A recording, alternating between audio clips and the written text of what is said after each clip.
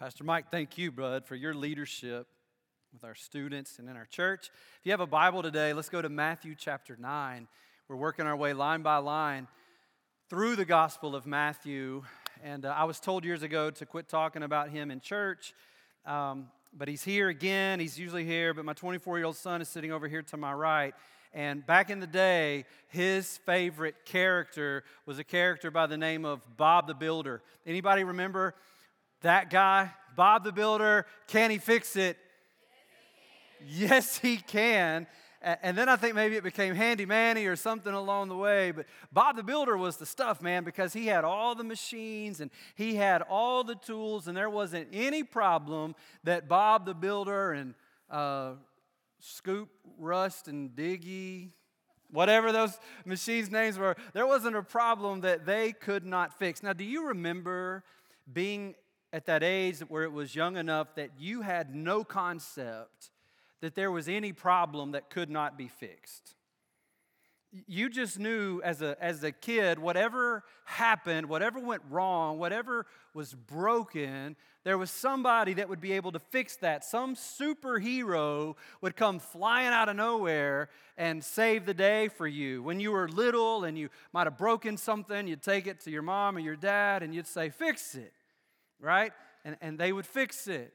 Or you'd be outside playing, you'd fall down, you'd skin your knee, you'd get a boo-boo, you come crying, little precious little teardrops rolling down your little chubby cheeks. And somebody would step in, right, and they would fix it.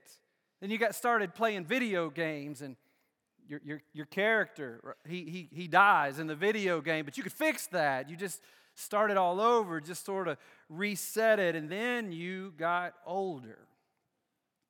And the heavy realities of life began to fall on you, and you start to encounter things that were broken that you could not, nor did it seem anybody could fix those things. Mom and dad's marriage broke and it didn't get fixed. Grandpa passed away, and unlike a video game, you just couldn't start him over. Some of you, even today, you're facing some hard realities. Some of you in this room, you're facing things you have been, perhaps even for some time, some situations in your life that they just don't seem fixable. You know, pastors, we're not immune to that either. In my own personal life, I've experienced, like you, my fair share of things that I hoped would be different. I prayed they would be different.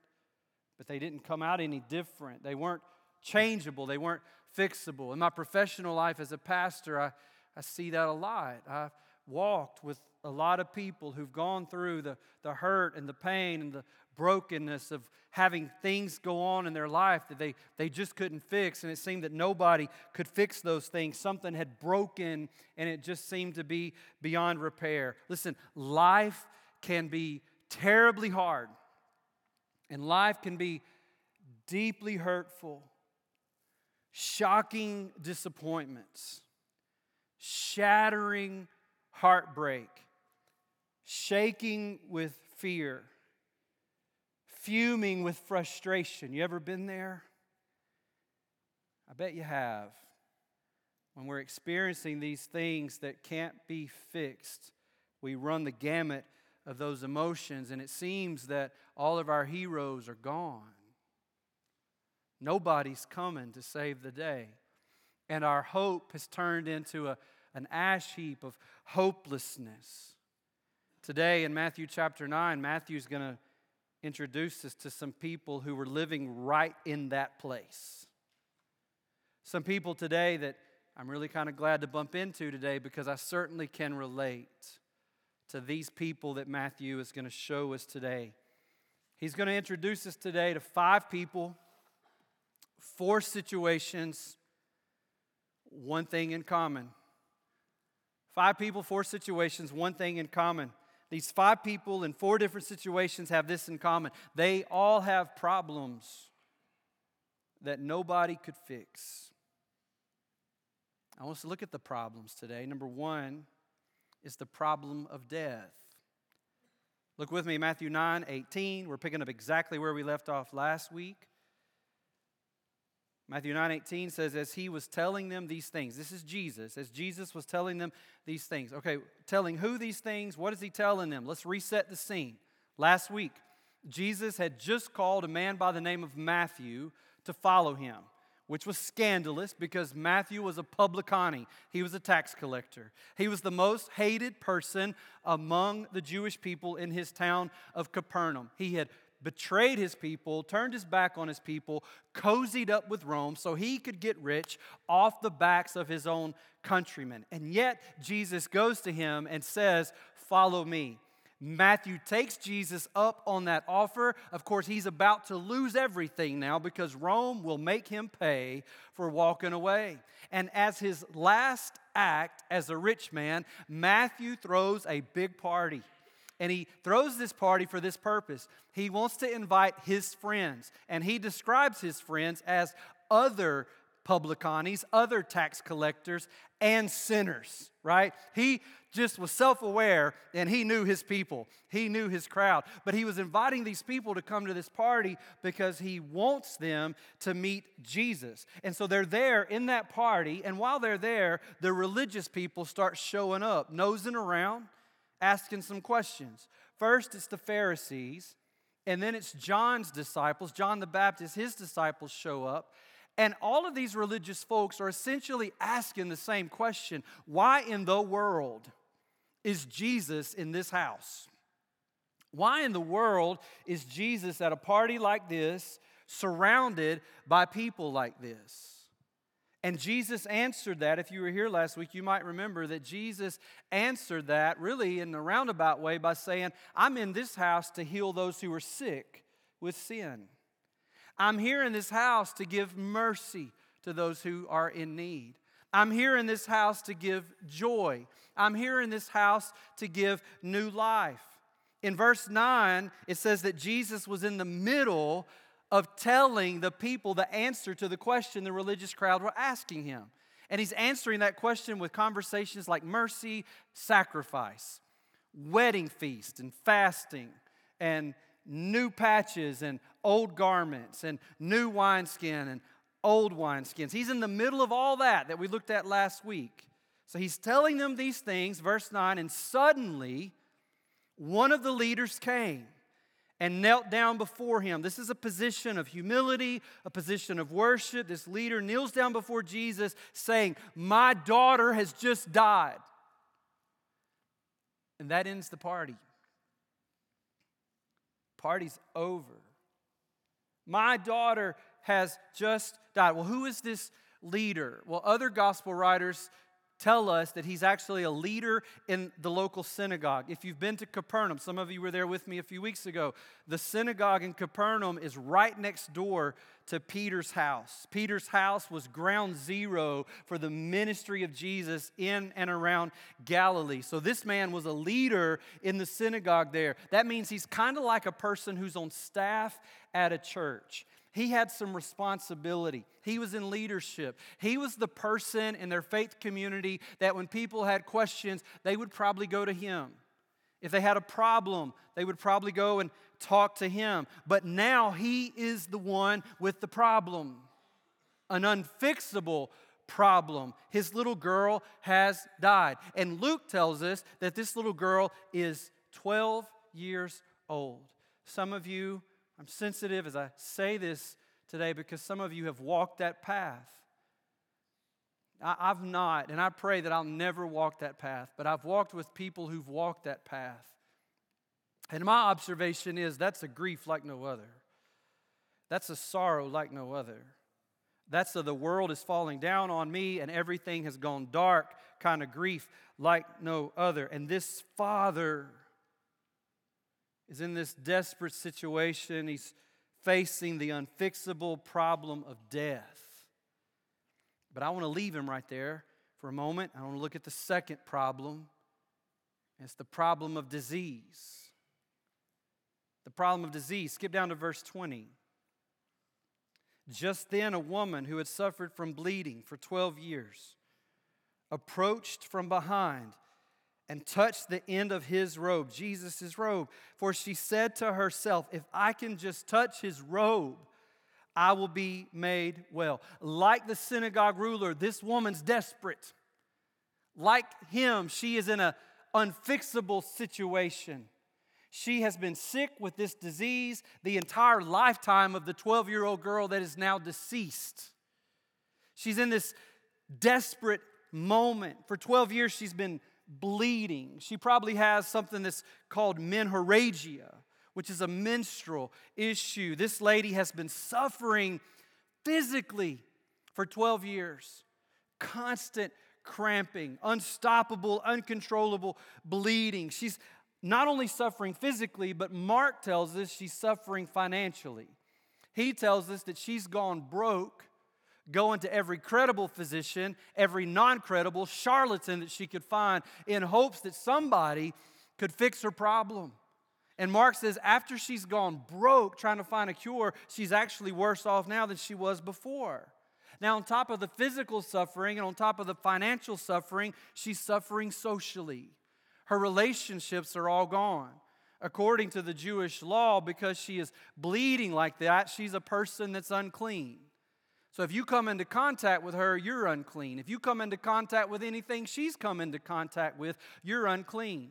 She can't go to the synagogue, aka church. She can't hear God's word read. She can't go to the court of the women at the temple complex and worship the Lord there. She's ostracized from all of society. She's on the outside. She ranks right up there with the lepers, the outcasts. She's living all alone. And she's not only suffering physically and financially and socially, but this lady's also suffering emotionally. For 12 years, she has been incarcerated in a prison of disease, in a prison of desperation.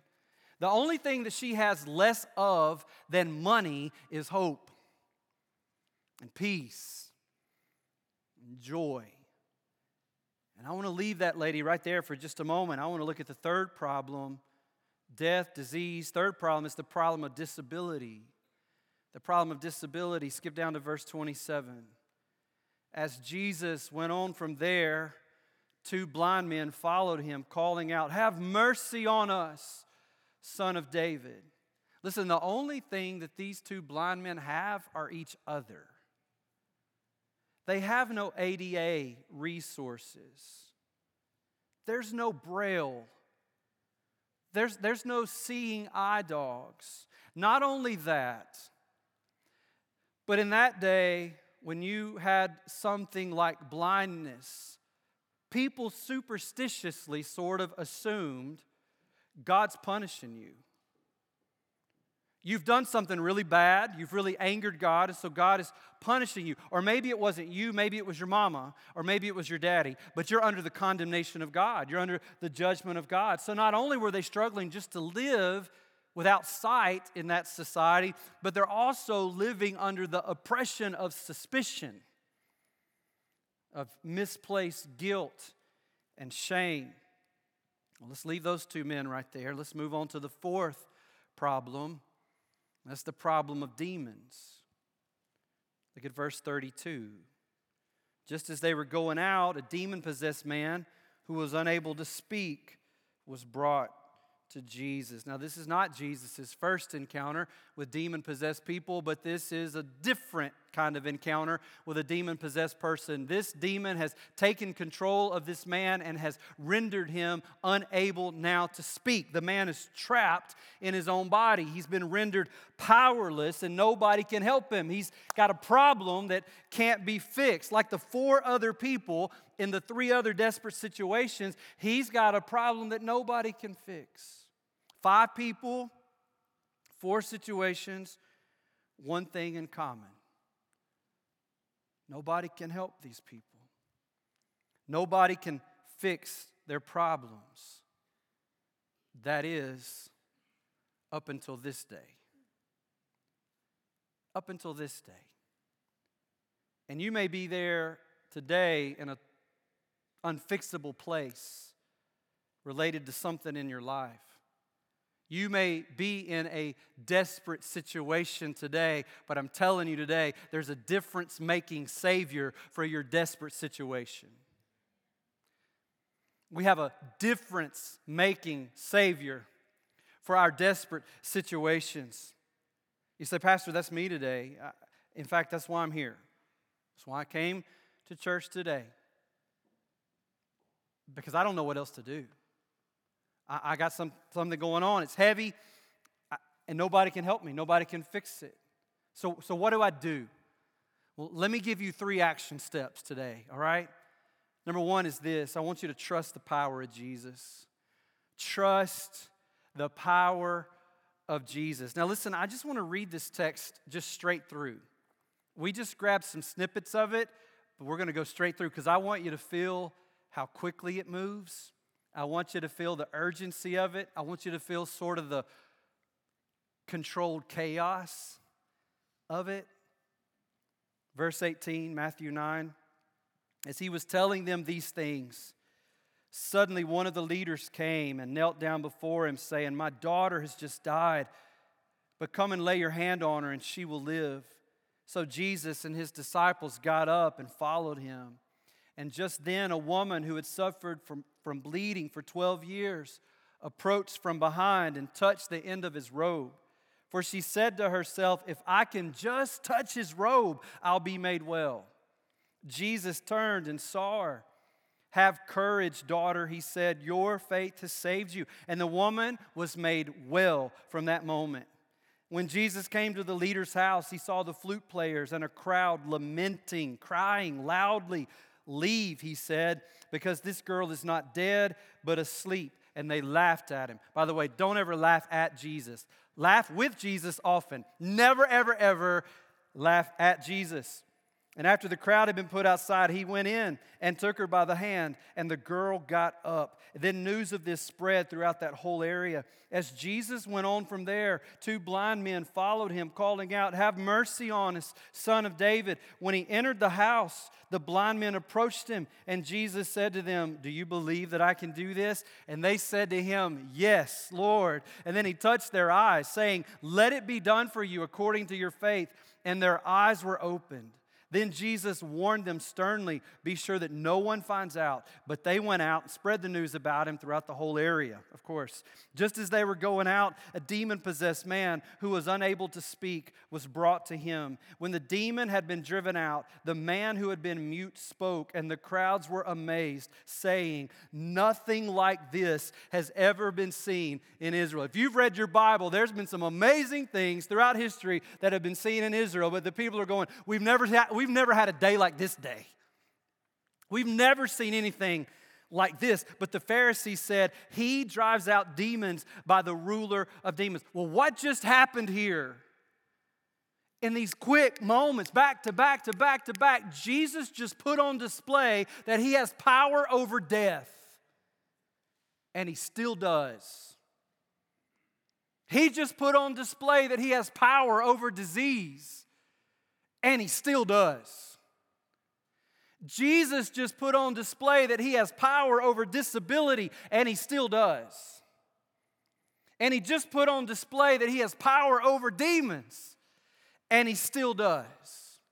And I'm wondering today if the Jesus that you think you know is big enough. I wonder today if you and I aren't imagining him to be far too small from the Jesus who really is. Some of us have a concept of Jesus that is nowhere near the reality of who Jesus is as it relates to the power of Jesus. Listen, if your mindset of Jesus is he's somewhere between my happy motivational life coach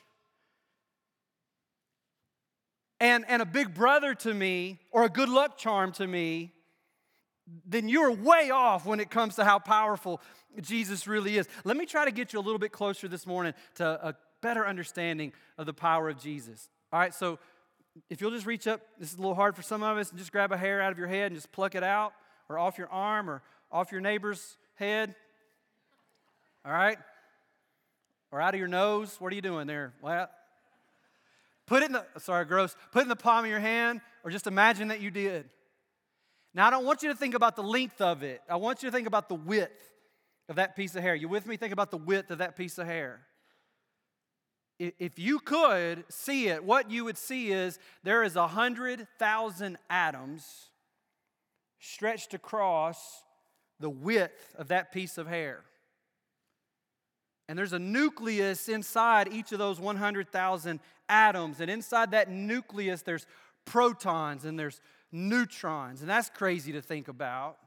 But here's what's really crazy to think about is there's these little guys called electrons that are orbiting around the protons and the neutrons of the nucleus of all 100,000 of those atoms sitting across the width of that little piece of hair you're looking at right now. And the crazy thing about these electrons that are orbiting around those protons and neutrons is they are orbiting around at a speed of 1.5 million yards per second. To help you understand how fast stuff is moving across just the width of that piece of hair you're looking at right there, those electrons, if they took off right here, it would take them 18 seconds to circle the globe and land right back here again. And all that's happening right there on that little piece of strand of hair. But those electrons, as fast as they're moving in there, they're, for all practical reasons, they're standing still compared to how fast the nucleus itself is rotating and revolving. The nucleus itself is revolving at something like 1 billion revolutions per second. I have no point of reference to help you understand how fast that is. 1 billion revolutions per second.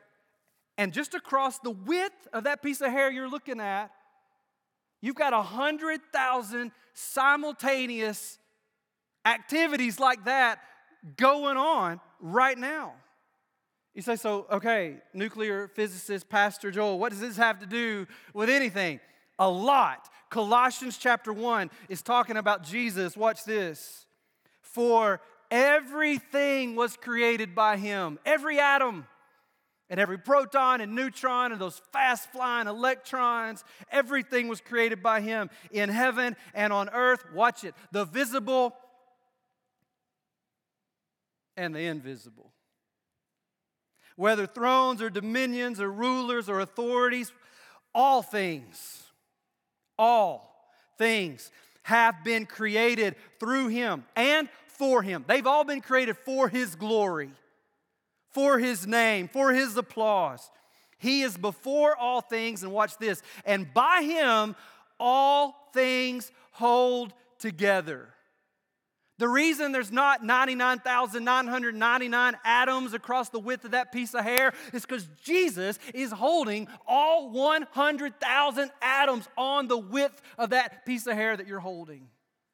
And he's holding every proton and neutron, spinning all those electrons as fast as he is.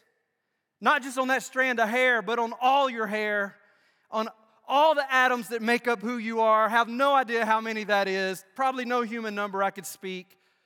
All the atoms in this world, all the atoms in this world, all the atoms in this universe. He is perfectly right now directing the flight path of the most minute little atomic particle in every corner of our universe. He is powerful enough to speak all of that into existence, and he's powerful enough right now to be holding and sustaining all of that in place right now. Your heart is beating not by chance, not by accident. He's making it beat. Your brain's working not by evolutionary circumstance, but by the sovereign hand of Almighty God. Jesus is causing it to work. Hebrews chapter 1 verse 3 says this: the Son, that is Jesus, is the radiance of God's glory and the exact expression of his nature. Watch, sustaining all things by his powerful word. Not one electron is going rogue because Jesus is sustaining every last one in the universe. In Matthew 9, he's just given us the tip of the iceberg about the power of Jesus. So if you're in a hard place today, a desperate place, I want you to think about the power and trust the power of Jesus. But secondly, I don't want you to only trust his power, I want you to trust his compassion. Trust the compassion of Jesus. Jesus is not just all powerful. He not only has a power I can't comprehend, He has a compassion that is equal to His power.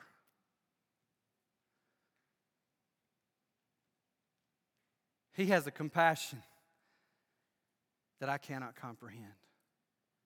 And that's good news, because that means that this power is not cold, it's not cruel, it's not evil, it's not selfish. This power is not indifferent. The compassion of Jesus is inseparably connected to the compassion of Jesus. His power is saturated with boundless love. His power is saturated with immeasurable compassion. At least 4 of these 5 people that we're looking at here today were considered outcasts, castaways, rejects, unholy, no value, and yet you can feel the warmth, the tenderness, the gentleness, the kindness, the love, the compassion of Jesus toward them. What did He say to the woman whose trembling hand came reaching through the mass of humanity that made up that crowd that was about to crush Jesus and His disciples? What did He say to that woman whose trembling hand found the hanging tassel of His robe and just touched the very end of that? Verse 22, Jesus turned and saw her. Have courage, daughter. He said, I love that first sentence. Jesus turned. He turned. Everybody else had always turned too, but they turned from her. Jesus turned to her. He turned to her. For 12 years, nobody had turned to her, but Jesus spins on a dime, turns to her, and I love the next 3 words, and He saw her. He saw her. He took notice of her. He put His eyes on her and on her alone. And when she looked into His eyes, she saw the compassion of God. She saw love and she saw mercy. And then, on top of all that, He calls her daughter. Nowhere else in all of Scripture do we ever see Jesus call a lady by the name daughter. He just moved her from outcast to chosen and loved child of God. And then just that fast, He goes on to Jairus' house where the funeral for this little girl has already started. Mark sheds a little more light on what happens there in the house. Mark chapter 5, verse 39 says that Jesus went in and He said to them, why are you making a commotion and weeping? They'd already hired the band, the funeral mourners, just chaotic, right? Y'all think that's kind of weird stuff. They would think it's weird that we order flowers. Like dead noses smell roses or something, right? So it's just their culture. And then Jesus says, why are you making a commotion and weeping? The child is not dead, but asleep. And they laughed at Him. But He put them all outside. And He took the child's father, mother, and those who were with Him. That's a handful of disciples. And He entered the place where the child was. And then He took the child by the hand.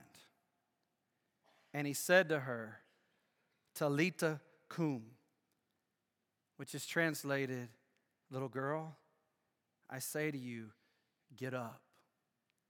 Or it could have been little lamb, either one. Almighty God, in flesh, holding the hand of this little girl, bends over and gently whispers. The same mouth that the universe came flying out of when He said, let there be light. From that same one, He gently whispers, little girl, get up. He's strong enough, powerful enough to collapse our entire universe in on itself in an instant, but He is compassionate enough to tenderly touch the tiny hand of a little girl and softly whisper resurrection words in her little ear. Talitha kum. And all of this does not drain His compassion. Mine goes dry. I have to go home. I have to back up. I have to go to sleep. I have to refuel. I have to recharge. I get compassion fatigue sometimes. But my Jesus never does. He never grows weary of us crying out to Him, calling out to Him, running to Him in our time of need. And in the next scene, He touches the eyes of those blind men. And then He casts out the demon and restores the voice to that other man. However compassionate you think Jesus may be, I'm quite sure you're way off the mark. And so am I. He is far more compassionate and kind and caring than we can imagine. If you're in a hard place today, a desperate problem that can't be fixed, trust the power of Jesus. Trust the compassion of Jesus. 3, trust the promises of Jesus. Trust the promises of Jesus. Should we believe from all of this that there's a healing for everybody? Should we believe from all this that all things are going to be fixed? Are we all to experience a miracle like this? No. At least not in this life. But these are reminders to us. These are signposts to us, pointing us to a future reality that is coming. A future reality that will be the most beautiful and glorious explosion of the unrestrained power of Jesus and the unrestrained compassion of Jesus. Simultaneously exploding together to create a brand new reality.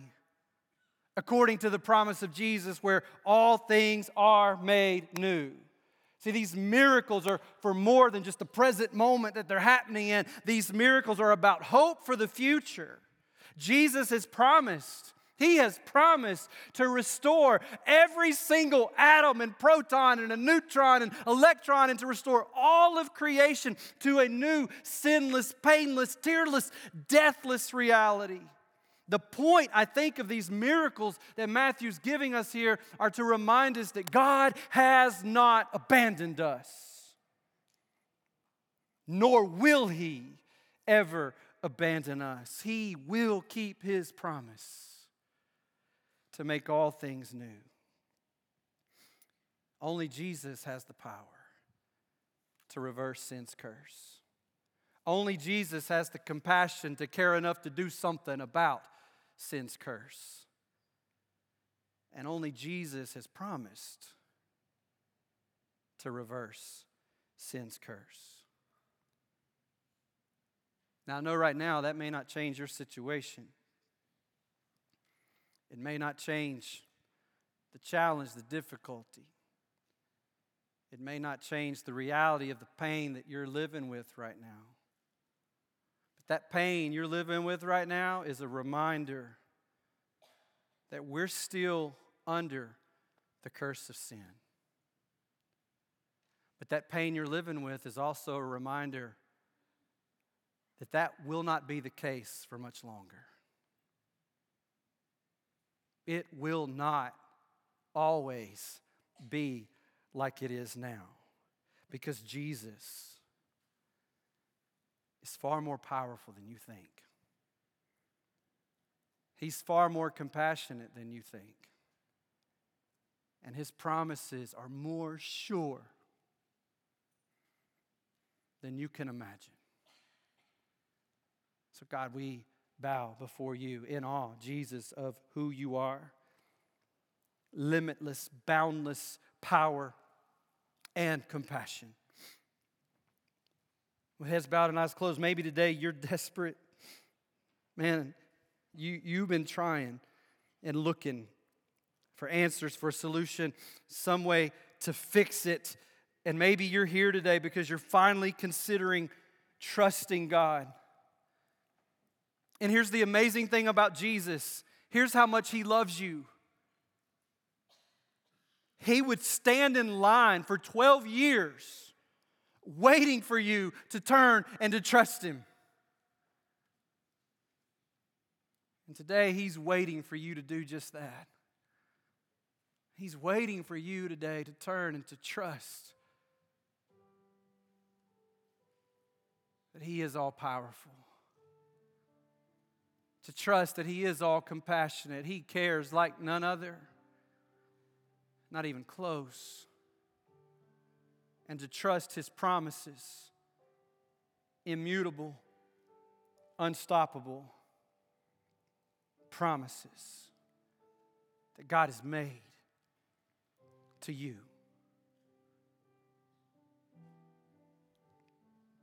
He's waiting today for you to trust Him. Man, He loves you. He cares for you. Just turn today. God, convince people today that there's nothing too great, too difficult for you. There is nothing too ugly, too messed up, too marred for you. And there is nothing that's going to stop you from doing what you've told us you're going to do. Convince us today. In Jesus' name. Let's stand. Or you want to worship God. And maybe worshiping God today looks like getting around these steps or on these chairs with your face in them, praying, making that an altar. Maybe it's lifting your voices and your hands, worshiping God. Maybe it's putting your arm around somebody today and just saying, hey, we're going to look to the Lord together in this. He is good. He is powerful. His promises are sure. Let's just enjoy the Lord. Let Him blow you away today with His great love for you